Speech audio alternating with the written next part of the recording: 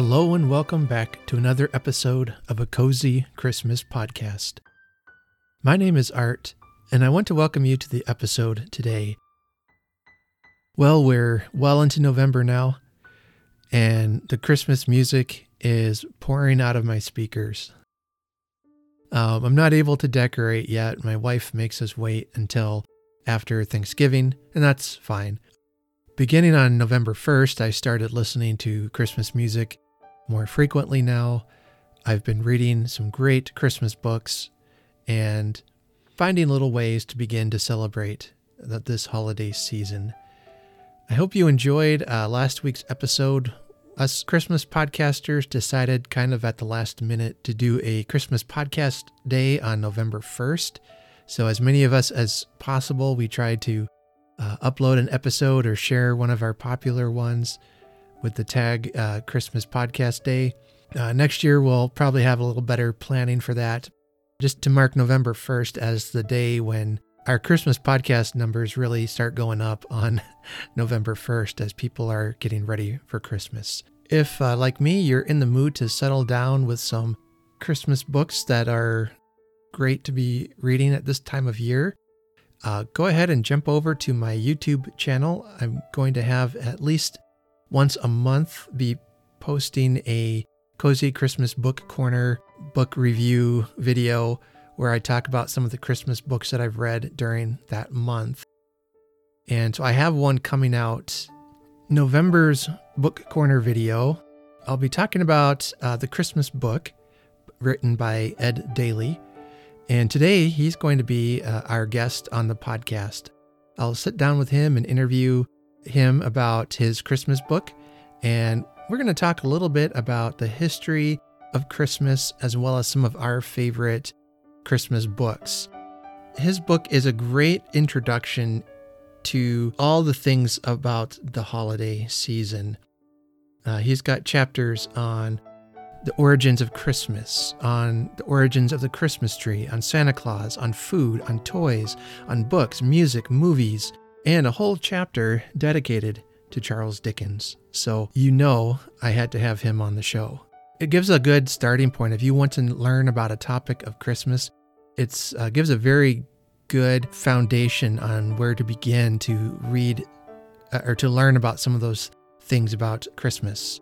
I'll talk more about the book on my YouTube channel, so you can jump over there. Just look up Cozy Christmas Podcast on YouTube and it should pop up for you. Videos are your thing and would like to check that out. I'd love for you to do that. Over there, you'll see me doing some book videos, as well as Gracie and I occasionally will make a video for the YouTube channel as well. We have a recent one where we give you a guide through some of the Christmas catalogs that we've received in the mail this past month. And we tell you what we think might be the big ticket item this year at Christmas.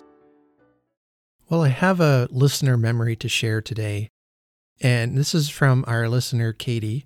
Now, in this memory, I'll give you a little bit of a trigger warning. It's not an entirely happy one, and it has to do with death, especially death of a family member. So if that's something that might be hard for you to listen to, go ahead and skip through this part. But I would love for you to be able to listen to this powerful story that Katie shares with us.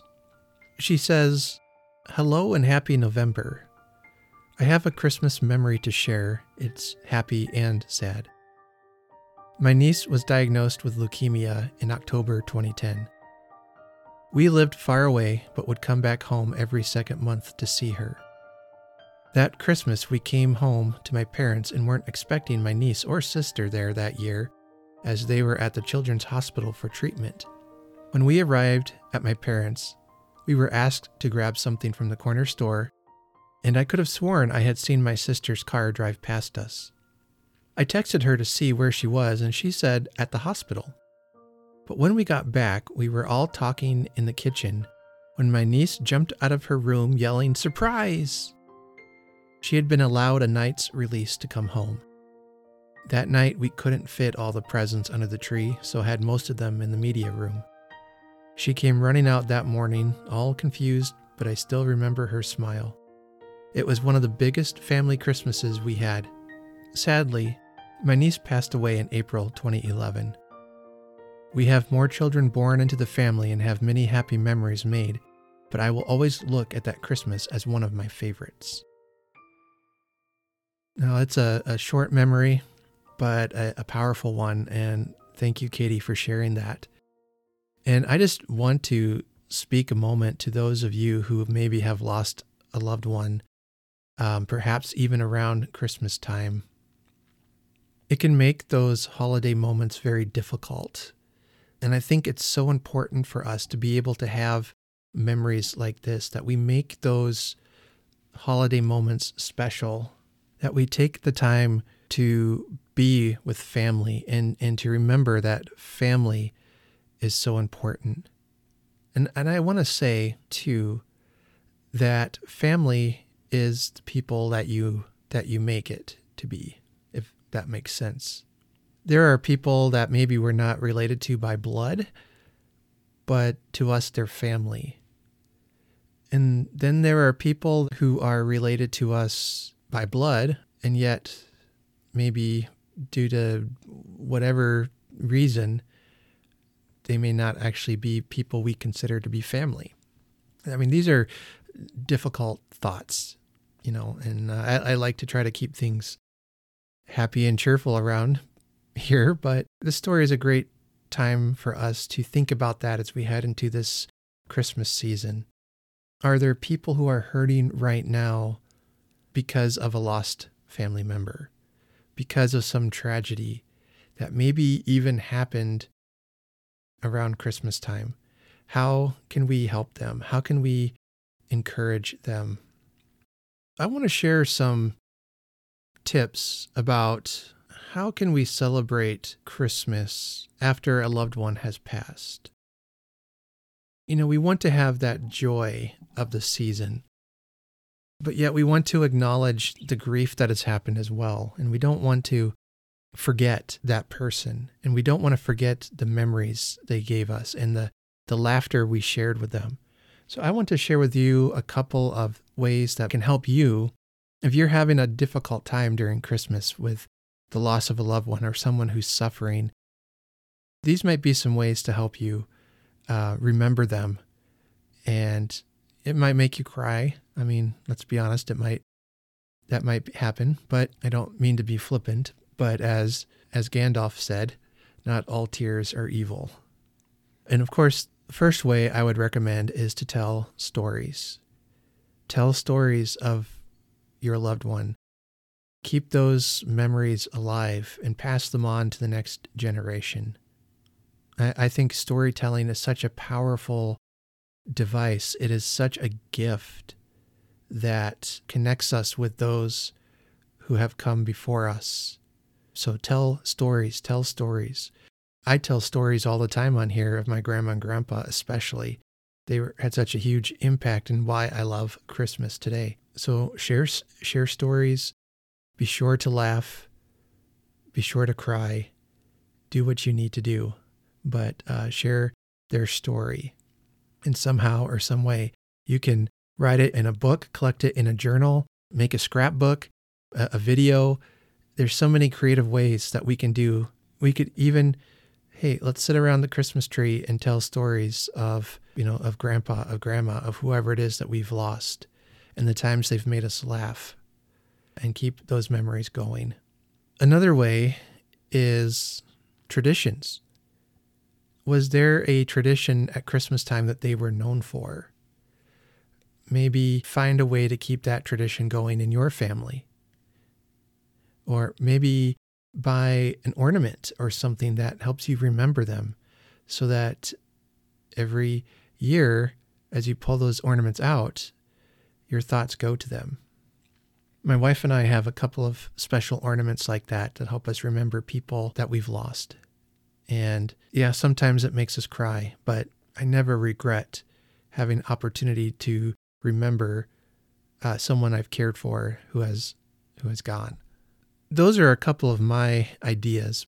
And then I found this article about 16 ideas for creating new holiday tradition after a death. And I won't take the time to read all of them, but I want to share a couple that I liked. And one is to have music, and that you can either create a holiday playlist or sing one of their favorite songs, create a holiday playlist that contains some of their favorite songs, have a caroling party where you sing in their memory, and again, sing some of their favorite music. So music is a great way. Another way is to light a candle or have some kind of candle ceremony. This says, as a family, light a candle at the beginning of the holiday season and allow it to burn throughout. If you're not comfortable with a real candle, use a fake candle or a special light-up decoration. And then for the candle ceremony, on the night before the holiday or on the night of the holiday, gather everyone for a candle ceremony. Give everyone an unlit candle, and the first person lights the first candle and shares a memory. They can share a memory of their deceased loved ones, a memory from past holidays, or a time during the year when they felt their loved one's presence. You decide. It's your tradition after all. After the first person shares their memory, they light the candle of the next person, and that person shares a memory, so on and so forth. And that's a really great idea. And I'm just imagining a darkened living room lit only by the Christmas tree, and then slowly these little lights begin to fill up the room because of all the memories being shared with that person. Another way they suggest is to give to charity. For that, I want to direct you to hop over to Christmas Clatter. Todd's been doing a Christmas Clatter Cares, occasionally talking about different charities that you could help support if you're looking to give to charity in someone's name. That's a great way. But Todd's got a couple of great ideas over there for you. Anyway, I'll share this article so you can read it in its entirety. It's on whatsyourgrief.com. I think they give some very thorough, good ideas about how to grieve during the holiday season. It's something we don't always like to think about, but it's something we all experience. Don't be afraid to grieve. Christmas brings us joy. And, if you'll allow me to get serious for a moment, to me, Christmas is about that joy of redemption. And to me, we may grieve, but there's also hope. And that's what Christmas is all about. Hope, redemption. So don't forget that. Anyway, if you are one who will be struggling this year at Christmas, or maybe you know that this is going to be a friend or a family member's last Christmas, very likely, my heart goes out to you, and I'm sorry for that pain that you are experiencing.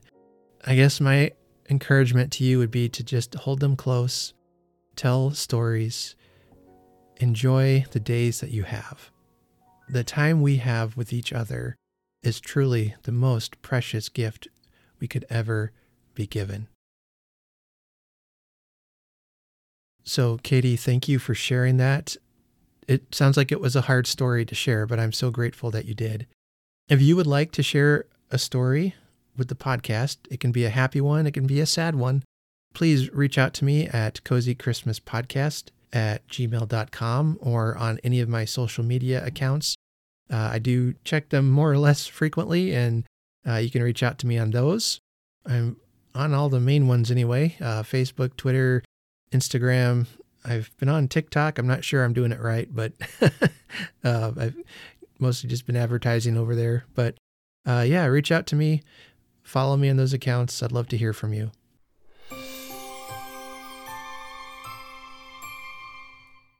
Well, it's hard to transition from a story like that, so I'm just going to have to do it. I would like to point out, if you'd like to help support the show, please do look at the show notes. I've got a couple of links there for you. You can make a donation on Ko-fi.com.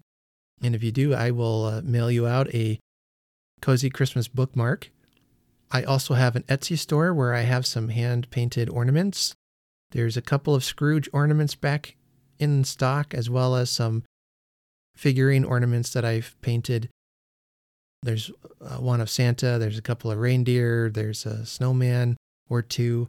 So go ahead and check those out if that's something that you would enjoy having. I've also had some people asking about t-shirts with the Cozy Christmas Podcast logo on it. And so I've been working on making a couple of designs for that. And at this time, you should be able to see those if you go and look in the links. I have a Teespring store set up with some Cozy Christmas t-shirts and other merch you can order through there. Notebooks, hats, different things, I think. So go ahead and check that out. Those should be up there. Those purchases will help support the podcast. Again, I want to thank you for all those who have made some Ko-fi donations and purchased ornaments and different things. I've been able to upgrade some of my equipment with that, and I'm so grateful for that. You know, I do this for fun, and it's extra fun when your hobby can support itself. So, but I greatly appreciate it. Okay, so today we have a guest, Ed Daly.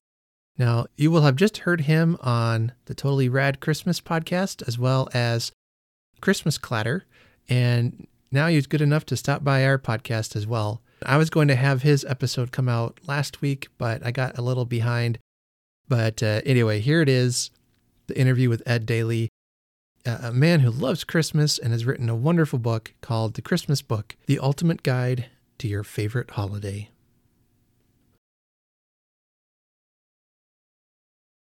My guest here today is Ed Daly. He is a podcaster, an author, and more importantly, a Christmas enthusiast. And so I invited him on today to talk about his new book, The Christmas Book, The Ultimate Guide to Your Favorite Holiday. Ed, welcome to A Cozy Christmas Podcast. Thank you so much for having me on, Art. Yeah, I'm really glad you reached out to me. And your email, I saw it, I'm like, oh, great, this is perfect. And then I lost it in the mess of my email. So I'm glad we finally got to connect here. So yeah. Well, why don't you tell us a little bit about who you are, about your podcast, and how did you go from that to writing a Christmas book? I was in business for a number of years. I worked on Wall Street, and maybe about 10 years ago, I started, I don't really know why, but just needing a creative outlet, just having the desire to write. I think maybe a buddy of mine was like, oh, you should do something creative. And I wrote a book about breakfast cereal. And it was fun. And then it led to a bunch of freelance writing. And then I started on a really a huge endeavor of writing about history and the history of mankind, really, and the best and worst people of every era. And it was sort of a lighthearted approach to history. It's not like I wasn't writing a textbook, but at the same time, it's tough to go through human history without, writing and learning about some tough situations. And also, if you're writing about anything in the last 50 years, it becomes more polarizing. And so I was very much, I was proud of the project I worked on, but it was heavy, and I completed it right as COVID was underway. And it was just kind of it was a heavy promotion, and just, it was just tough. It was tough for everybody. I can't say I had it particularly hard during COVID, because, everybody I know is okay. But at the same time, it's just, it was just kind of a gloom that was hanging over everybody. And so I guess subconsciously, it was one of those things, write about what you know, write about what you love. And maybe a month after Christmas this year, I just kind of had the idea, you know what, I'd like to write about Christmas, write about something happy, write about something light. And I dove head first, and I spent maybe 3.5 months just consuming everything I could, movies from 70 years ago I had never seen, and learning about every song and every book. And it really just I was either reading or consuming. And while I was working out, putting on some random old Christmas movie, some Humphrey Bogart movie while I'm on the elliptical machine. And it was interesting. I dove head first. And as we had spoken before you recorded, like I through that, I learned about this vibrant Christmas community that I just didn't, I was unaware of. So I'm sitting there, in April working out and having jingle bells in my head, and nobody around is, and it's, it's baseball season and people are not in that mindset, and the people I'm around. And it was cool to find your show amongst others in just the Christmas community. It was a lot of fun. That's great. It's very similar to how I started my podcast. Again, it came out of COVID last year, and it's nice. This community is nice because it gives you someone to talk to when you want to talk about Christmas in, April, and there's going to be people. Sure. Yeah. I've been wearing my Christmas sweatshirt today, and someone at the gas station when I was there, and they're like, "Isn't it too early for that?" Like, no.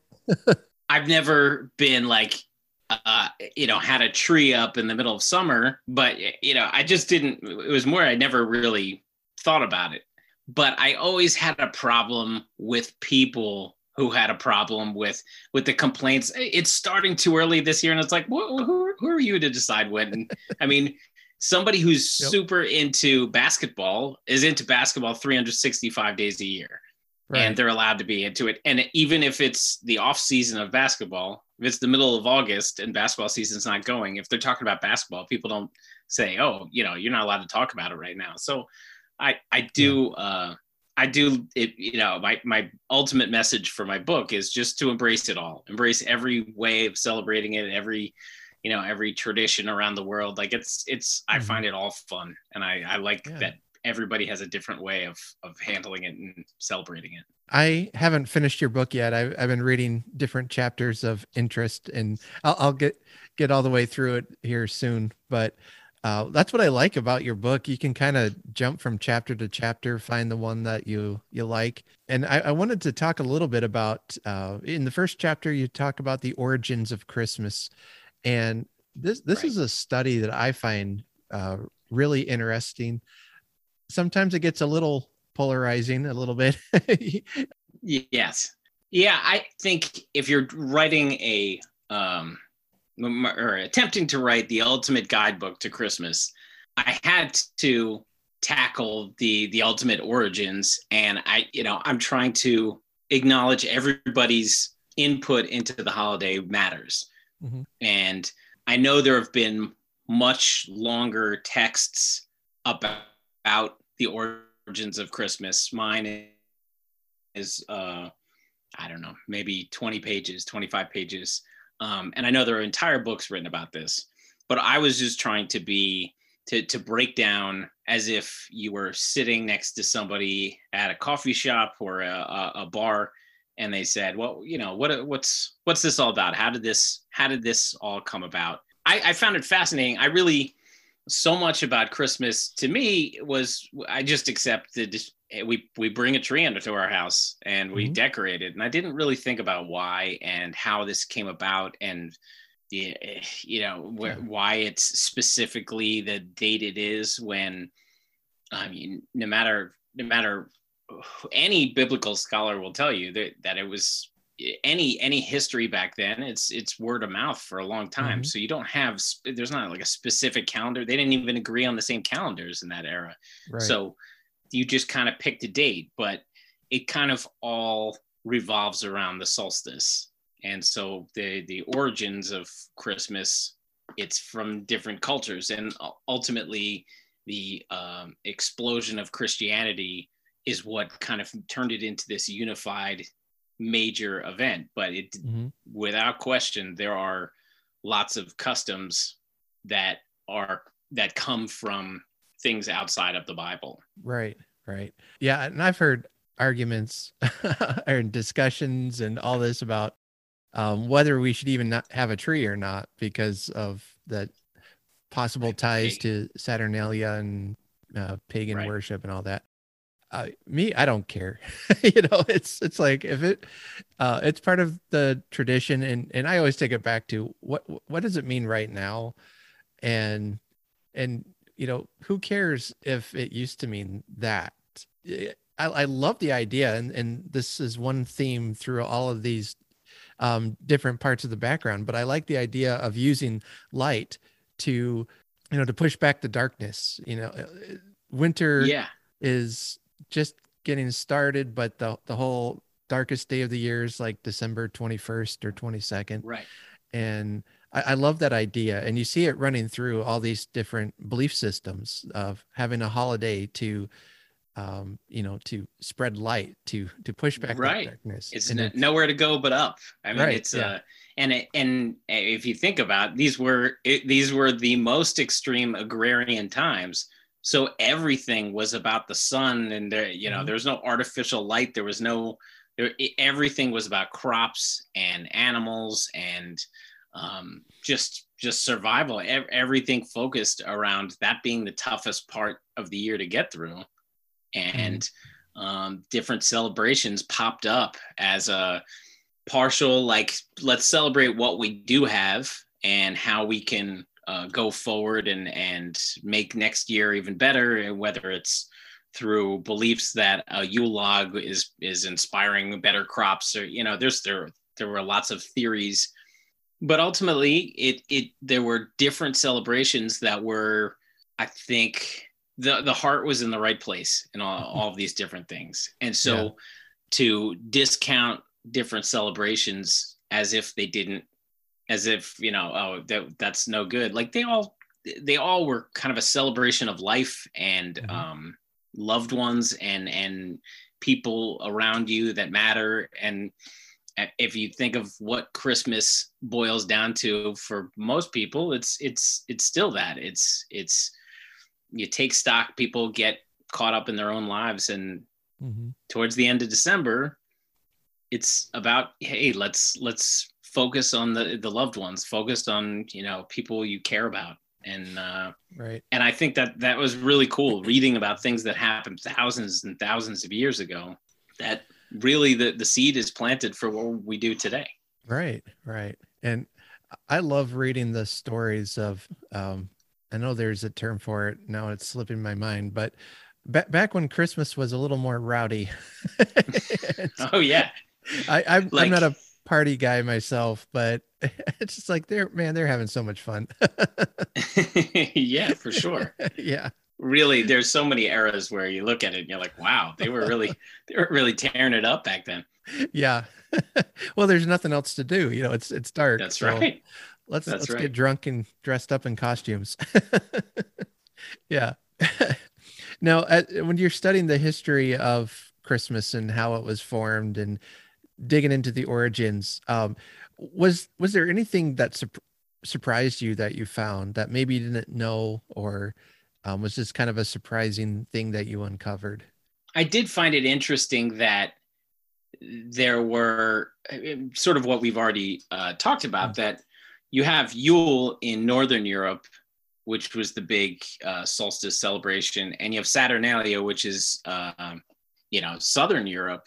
And some of the things they were doing were so similar, even though these were very different communities in the way that they were structured. Hmm. And still it came down to decorations and family gatherings and gift giving, creating wax figures for each other on December 24th, and it just like little things that, man, they were doing this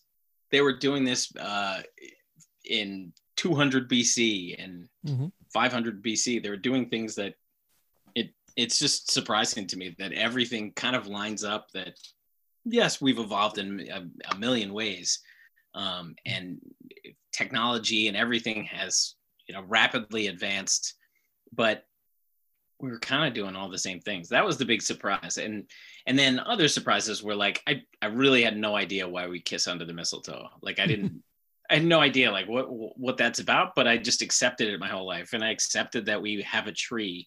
And then you realize like it stemmed from certain offerings to Odin, that they would put fruit and carvings in their trees, and those were decorations to anticipate the Odin surveying their land.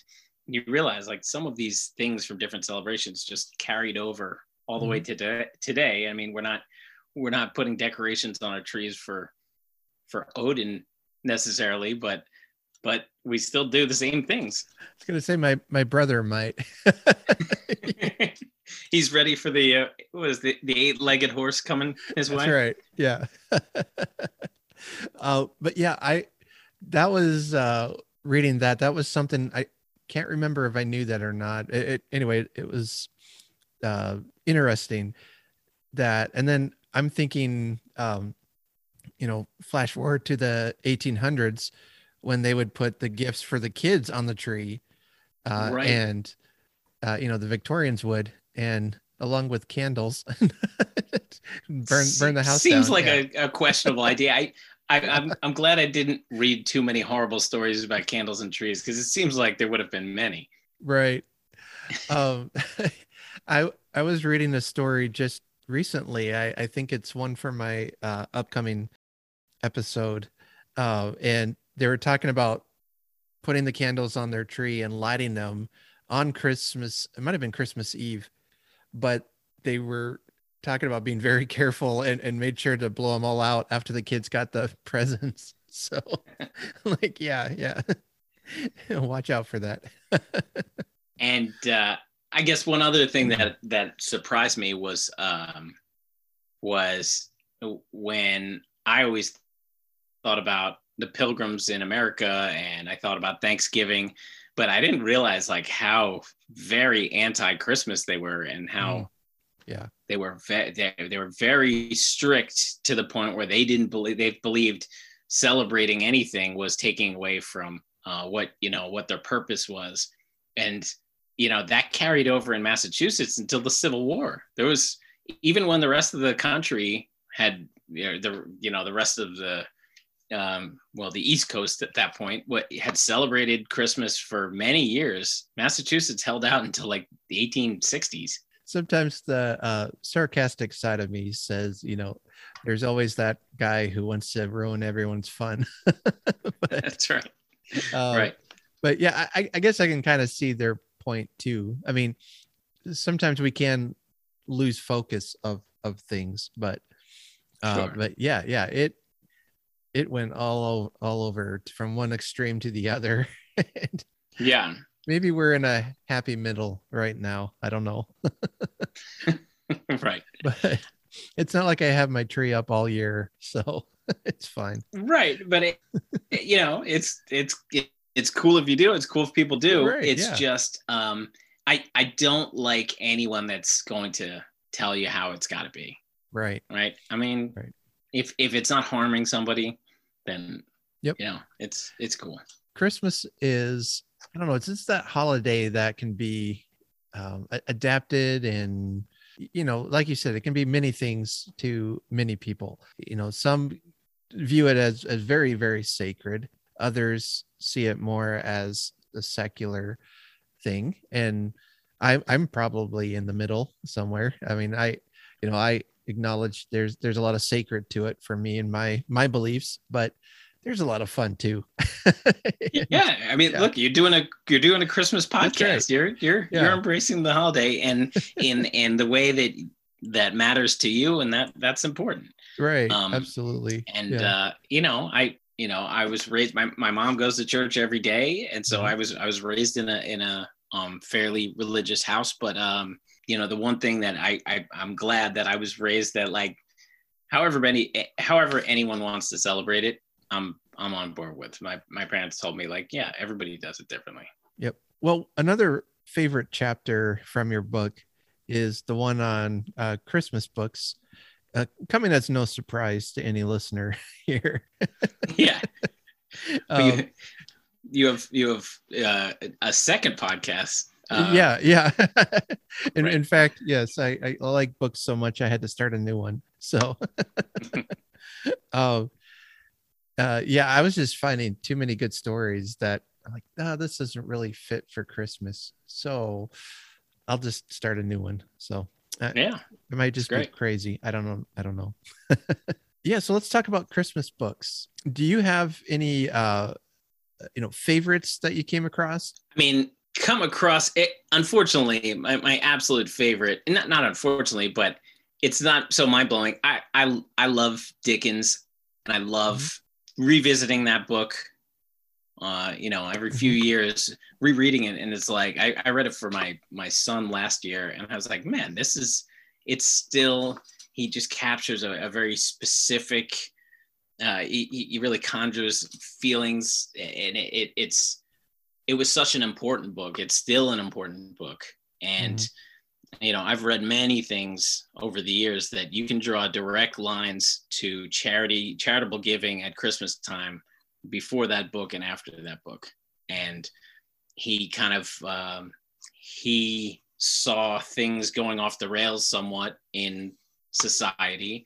And I think it was very convenient for the haves, which it's not so different from modern times, but it's convenient for the haves to think the have-nots are in their place because that's their lot in life, and pass them off as lazy if they don't, if they're less fortunate. And he really wrote A Christmas Carol with purpose. He wanted to point out in a not so subtle way that, like, yeah, society, you are these workhouses, and these conditions are unacceptable, and we need to think about our fellow man, do a much better job of it. And that book resonated immediately, and it's no surprise that it's been adapted, too many times to count, because the message still matters. And so, back to something I discovered, no, but it kind of reinforced while reading about it and reading all the facts surrounding A Christmas Carol. It made me love it even more as I wrote about in my book. The big surprise for me was probably 'Twas the Night Before Christmas, when reading about the controversy. I never really thought about it. I mean, I always heard Clement Moore, and there was, so many different studies have been done over the years, but it really feels like the wrong guy got credit for it. Yeah, I'm glad you brought that up, because I was going to bring it up. It was maybe earlier this year, maybe last year, but I came across this almost, I called it a conspiracy theory at the time, that Moore didn't write it and it was somebody else and they gave Moore credit, but it kind of blew my mind. I'm not a conspiracy theorist, but there's a lot of evidence that, and again, we're talking about, yes, this wasn't thousands of years ago, but what we know about things 200 years ago is choppy at best. And even Clement Moore's story, like after the fact, this anonymous story came out 2 years later, his family is like, oh yeah, he would read that story to us, and they gave it to him. And he didn't have a writing style that matched what it was, the way it was written. And he was a pretty serious guy that really didn't participate in some of the, there's a New York society, Christmas society, like Washington Irving was part of it, and he rejected it. And he was on the record many times not really being a writing glowingly about children. And so there are a lot of reasons why it's like, well, this seems like a weird match that he would suddenly write about sugar plums dancing in heads. And then you have this guy Livingston, where he was a goofball, and he was fun, and he was jolly to his writing, and he wrote under different pen names, and he wrote silly stories, and he used phrases in 'Twas the Night Before Christmas, or A Visit from St. Nicholas, that kind of matched a little better. And I've read enough. I mean, it wasn't like one person's take, or it was a bunch of them. And I thought it was pretty compelling. And, there will never be a way to know. Right. But I wanted to shine a light on maybe this guy Livingston really did it. And but without question, that is a very formative poem on like how we view the Christmas Eve experience for children in America. Right. Yeah. Um, I was just thinking that if Moore did write it, maybe it was like some of that poetry you wrote when you were younger that you hope nobody discovers. And then it's like, oh no, That's right. Who found that? That's right. I thought I buried this. Yeah. Yeah. Those weren't meant to be public. Right. Possibly. Yeah. It just definitely doesn't match. It doesn't match the adult persona of that guy. Well, yeah, I'm glad you brought that up in your book. And you have a good concise argument laid out there, and it's I'm definitely want to look into that more. It's interesting. It's those literary mysteries that are kind of fun to chase down. No matter who wrote it, it's a great poem and really captures Christmas spirit for sure. Another one I really enjoy was Gene Shepherd, "In God We Trust, All Others Pay Cash," which turned into A Christmas Story, the movie that's played 24 hours a day and on Christmas Eve. But I liked his writing style. Really captured. That was one of the only Christmas stories it was about Christmas. It was about a kid on Christmas and barely able to contain themselves, like the way children, that there's a next level of excitement at Christmas time for a kid.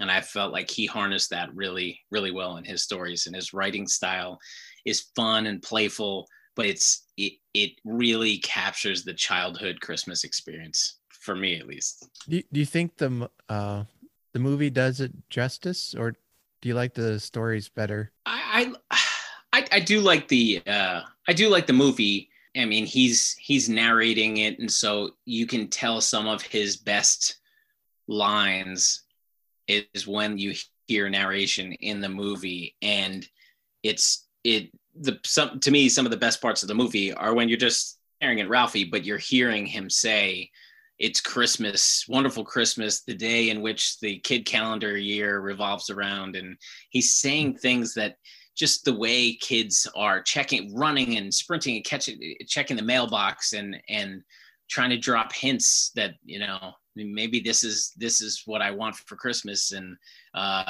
visiting Santa, and this is my last hope if I can go put in a good word with the big man. And I just loved the tapping into that childhood emotion at Christmas, the excitement that, you can love Christmas in many ways as an adult, but there's something very unique to the child experience that, when you don't have many things on your plate, it's this all-consuming thing that, like, if, in that one, he wants a specific present, but it's just more like if Christmas is coming, you can't think about anything else. And if you're sitting in English class, like, it's you cannot compartmentalize when you're a little kid. You're thinking about whatever aspect of Christmas that, if you're watching Rudolph's on TV that night. I remember sitting in school when I was in first grade and thinking, well, Rudolph's on tonight. I gotta make sure I'm get the TV on at the right time. And it's like, it was 12:30 in the afternoon. I had plenty of time to get ready, but it's consuming. Yeah. And you hope and pray that your dad's not watching a game or something. Yeah. Like, I remember Dad, Rudolph's on. I remember being devastated. I forgot to check the TV guide one year. Yeah. And I just missed it. And back then it was like, okay, I missed it. I'll catch it next December, which feels like 100 years when you're 8 years old. Yeah. Fortunately, my dad especially was those Christmas movies and shows were very important to him too. So good for him. Sure, he had the TV guide highlighted and circled, and absolutely. Boy, we're spoiled today because I can just go on YouTube now and watch Rudolph any time of the year. Anything. It's crazy on demand. When I was researching this book, and I would just kind of try to get a list. Okay, these are the things I've seen. I don't need to watch It's a Wonderful Life to have context. I've seen it enough times. But there were a bunch of movies that were made Christmas lists that I wanted to check out. Like these are movies from 1932 that I hadn't seen, and everything is available. Mm-hmm. You can find anything on YouTube or an old TV episode on Daily Motion. There's just websites that have everything uploaded. So it's, if it's not available on a streaming service that you get already, there's just a ton of other options. So researching the book was it was fun, but it was crazy how easy it was to access a silent film on YouTube from 1898 about Santa Claus. Like, it's crazy. A guy I know has on his website, it's like a really old edition of Christmas Carol, a film. I think it was probably the first filmed version, and it's on YouTube. So he has it linked on his web page, and watched it. It took like 5 minutes, Oh yeah, the silent film. Yeah. It was like the Thomas Edison productions. Yep. Yeah, one of the chapters in my book is 100 different versions of A Christmas Carol, and kind of a ranking, and yeah, I was able to access that, and a 1932 version, and then the Alastair Sim version, but all of them you can find pretty easily. It's crazy. Now, do you have a favorite Christmas Carol version? I didn't actually read that chapter yet, so I haven't gotten there. Well, I actually went with the favorite. If you think about all the different variations, so many of them are doing a version of Alastair Sim. And I very much enjoyed the Jim Carrey animated one. He was playing Alastair Sim as Scrooge. And so, that is the gold standard, I think, for a reason. Because I saw it at the right time in my life. I always loved the Bill Murray version Scrooged, because I saw it in the theaters, and it was, that's the guy from Ghostbusters. So it was, that's a special version to me. But I really think, like I said, I love the story. It lends itself so well. And if you think about the Muppets, the way they do it, and Michael Caine plays it very straight, and he plays it like he's not standing around with puppets. He's playing it like Scrooge. I think he does a great job. And the casting of which Muppet goes into which, Fezziwig, obviously Fozzie Fezziwig, but each casting decision for the Muppet Christmas Carol, I think, is tremendous. So I think there are a number of great versions, and it's fun. But unfortunately, I don't have an unknown version as my number one. It is Alastair Sim. Yeah. He's the gold standard for a reason. Okay, good. Yeah. So we'll let the interview continue then. So that's the right answer. No, I watched that version as a kid with my dad and grandpa, and yeah, that's probably my favorite. But the Muppets is really good. And yeah, my parents, my dad especially, loved. It came out when I was a kid, the George C. Scott version. And the only thing with that one is one of the ghosts really terrified me. I guess the Ghost of Christmas Past. When I was like 8 years old, she was very scary to me. So yeah. I still kind of have this uneasiness about it, even if it is I think it's a very well done version of it. Yeah. It still scares me a little bit. Yeah. I interviewed Gerald Dickens, which is Charles Dickens' great grandson, and so he does a one-man production of Christmas Carol. He had said George C. Scott probably has the best performance of Scrooge. He's a very strong and bold businessman, and not a frail elderly man or anything.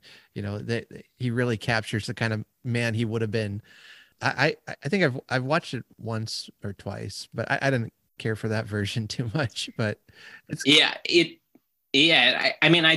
don't know. It's tough to separate it, why I was kind of scared of it as a kid and why I didn't fully embrace it. But I just know that's my dad's favorite by a country mile. He's like, oh, how do you not love that one the best? And I'm like, it's just I can recognize he's doing a good performance, but it's Yeah. just, it's not my cup of tea, that version of it. Yeah. But I mean, there are lots of cool variations. I mean, Albert Finney, if you want the musical version, I think it's about 1970. Walter Matthau for Rankin Bass when they do The Stingiest Man in Town. Oh yeah. Yeah. Right. I mean, the animated version, it's, there are lots of different ways to tell that story. What's it? They do it on different sitcoms. They do it. They've done it on soap operas. I mean, there's just so many different ways, and the story's pretty tight that you can apply it to so many different things.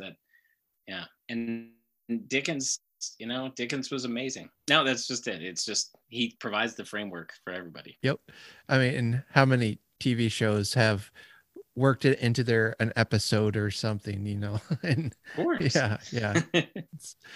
it's probably the most adapted story ever, I would expect. Yeah, that would be my guess. Right.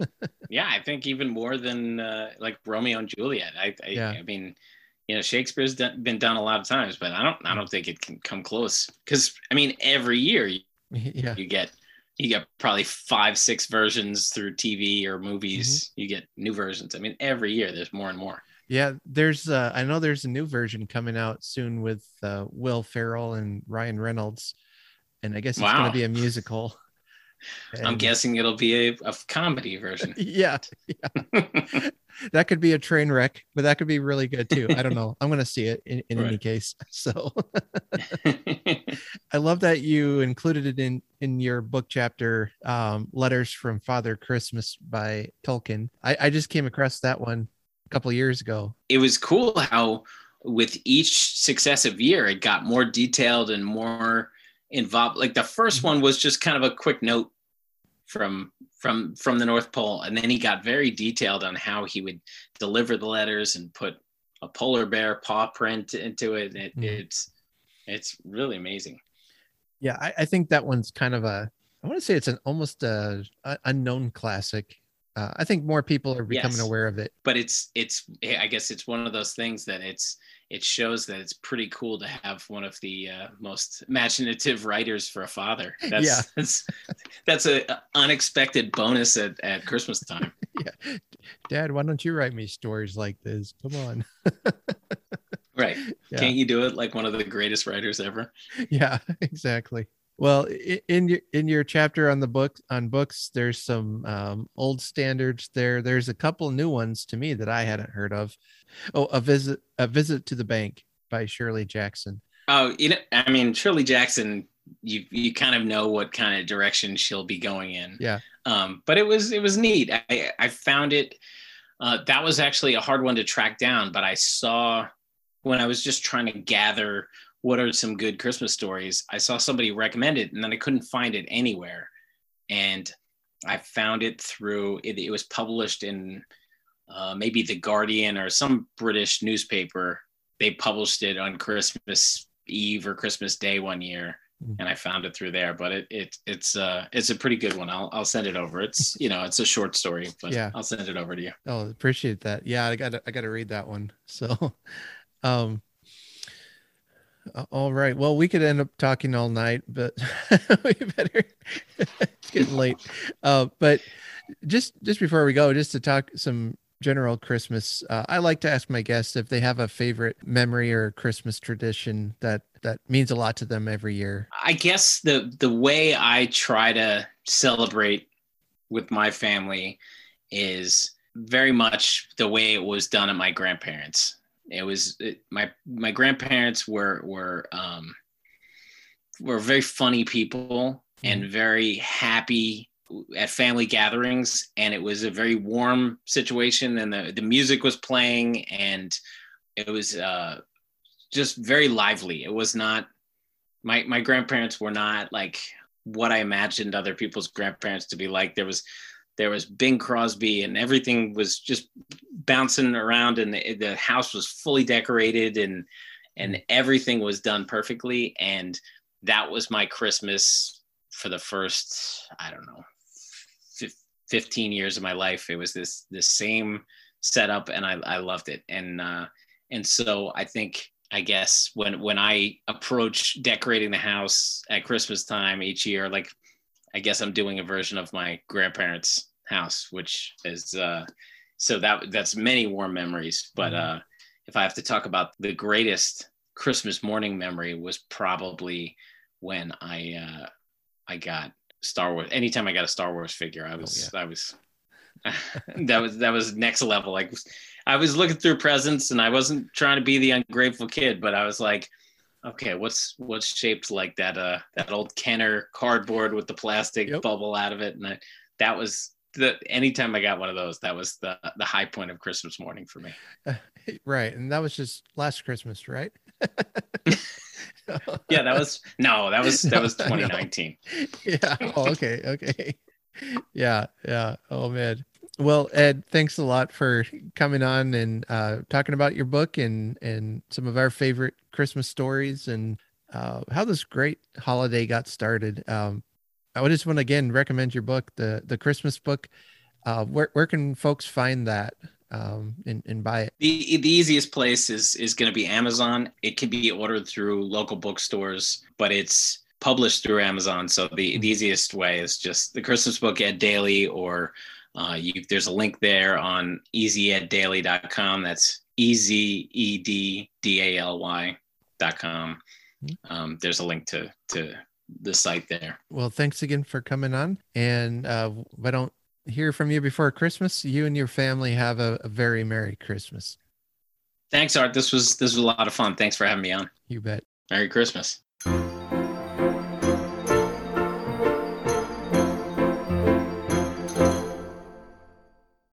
Thank you again for listening. I will see you next week, bright and early Monday morning, for another episode of A Cozy Christmas Podcast. I'm not actually sure what I have coming up. I have a guest who will be on coming up near the end of November that I'm really excited about. Stick around. I know there'll be plenty of great holiday fun coming to you over these next 2 months. I've got some more Christmas stories coming. I've got a very special story planned for December that you won't want to miss. I am so excited about it, and I'm starting to record it now. I really hope it turns out how I'm imagining. So keep listening. I've got a lot of fun planned between now and Christmas, but make sure you are taking time for your family and for each other. So until I see you again, be kind to each other, do good, and remember that there is nothing in the world so irresistibly contagious as laughter and good humor. Have a very Merry Christmas.